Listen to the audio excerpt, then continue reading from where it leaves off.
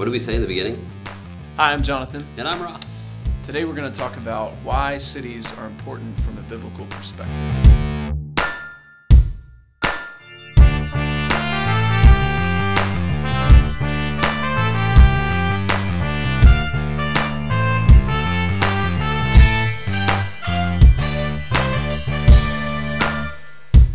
This week we want to talk about why cities are so important, or why we as Christians would maybe want to focus our efforts on bringing the whole gospel to a whole city.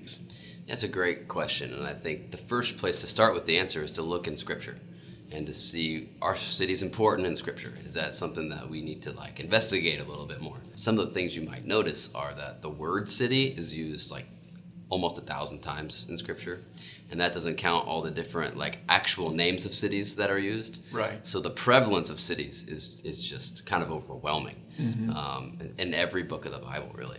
And the other thing is that those cities aren't just sort of settings. They take on a character.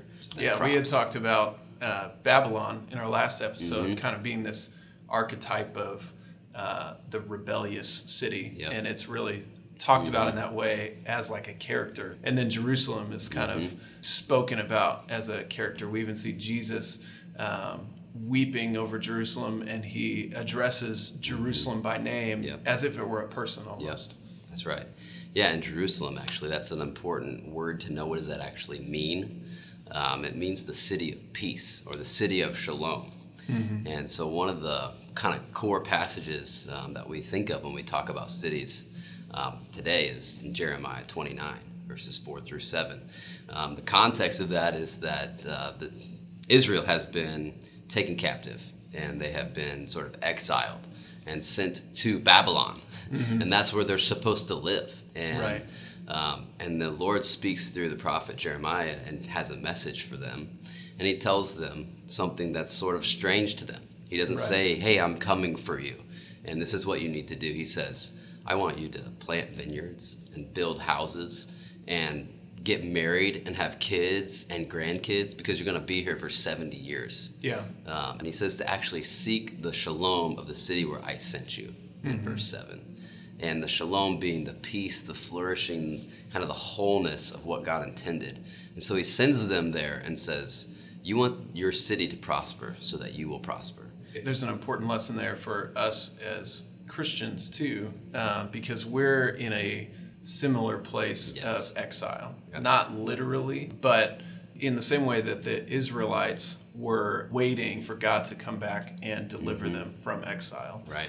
We're waiting for that new Jerusalem that we talked about. We're waiting for God's kingdom to be fully realized on earth. And in the meantime, are we supposed to just wait? Or are we supposed to invest in the place that God has put us? The Israelites probably thought, this is really counterintuitive. Babylon is the quintessential rebellious city, and we're supposed to seek its prosperity.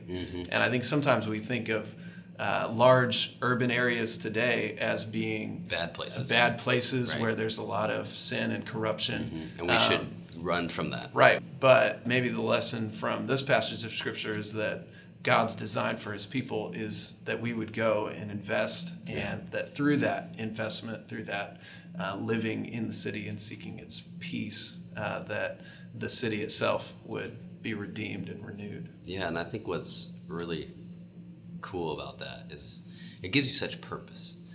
So one of the things my wife and I have been doing is trying to teach our kids that verse. Jeremiah 29:7, seek the shalom of the city where I sent you. And just, giving them hand motions and everything so they can really remember and realize that they have been sent to the specific city for a reason. And it's to seek its shalom. And there are so many ways they could do that.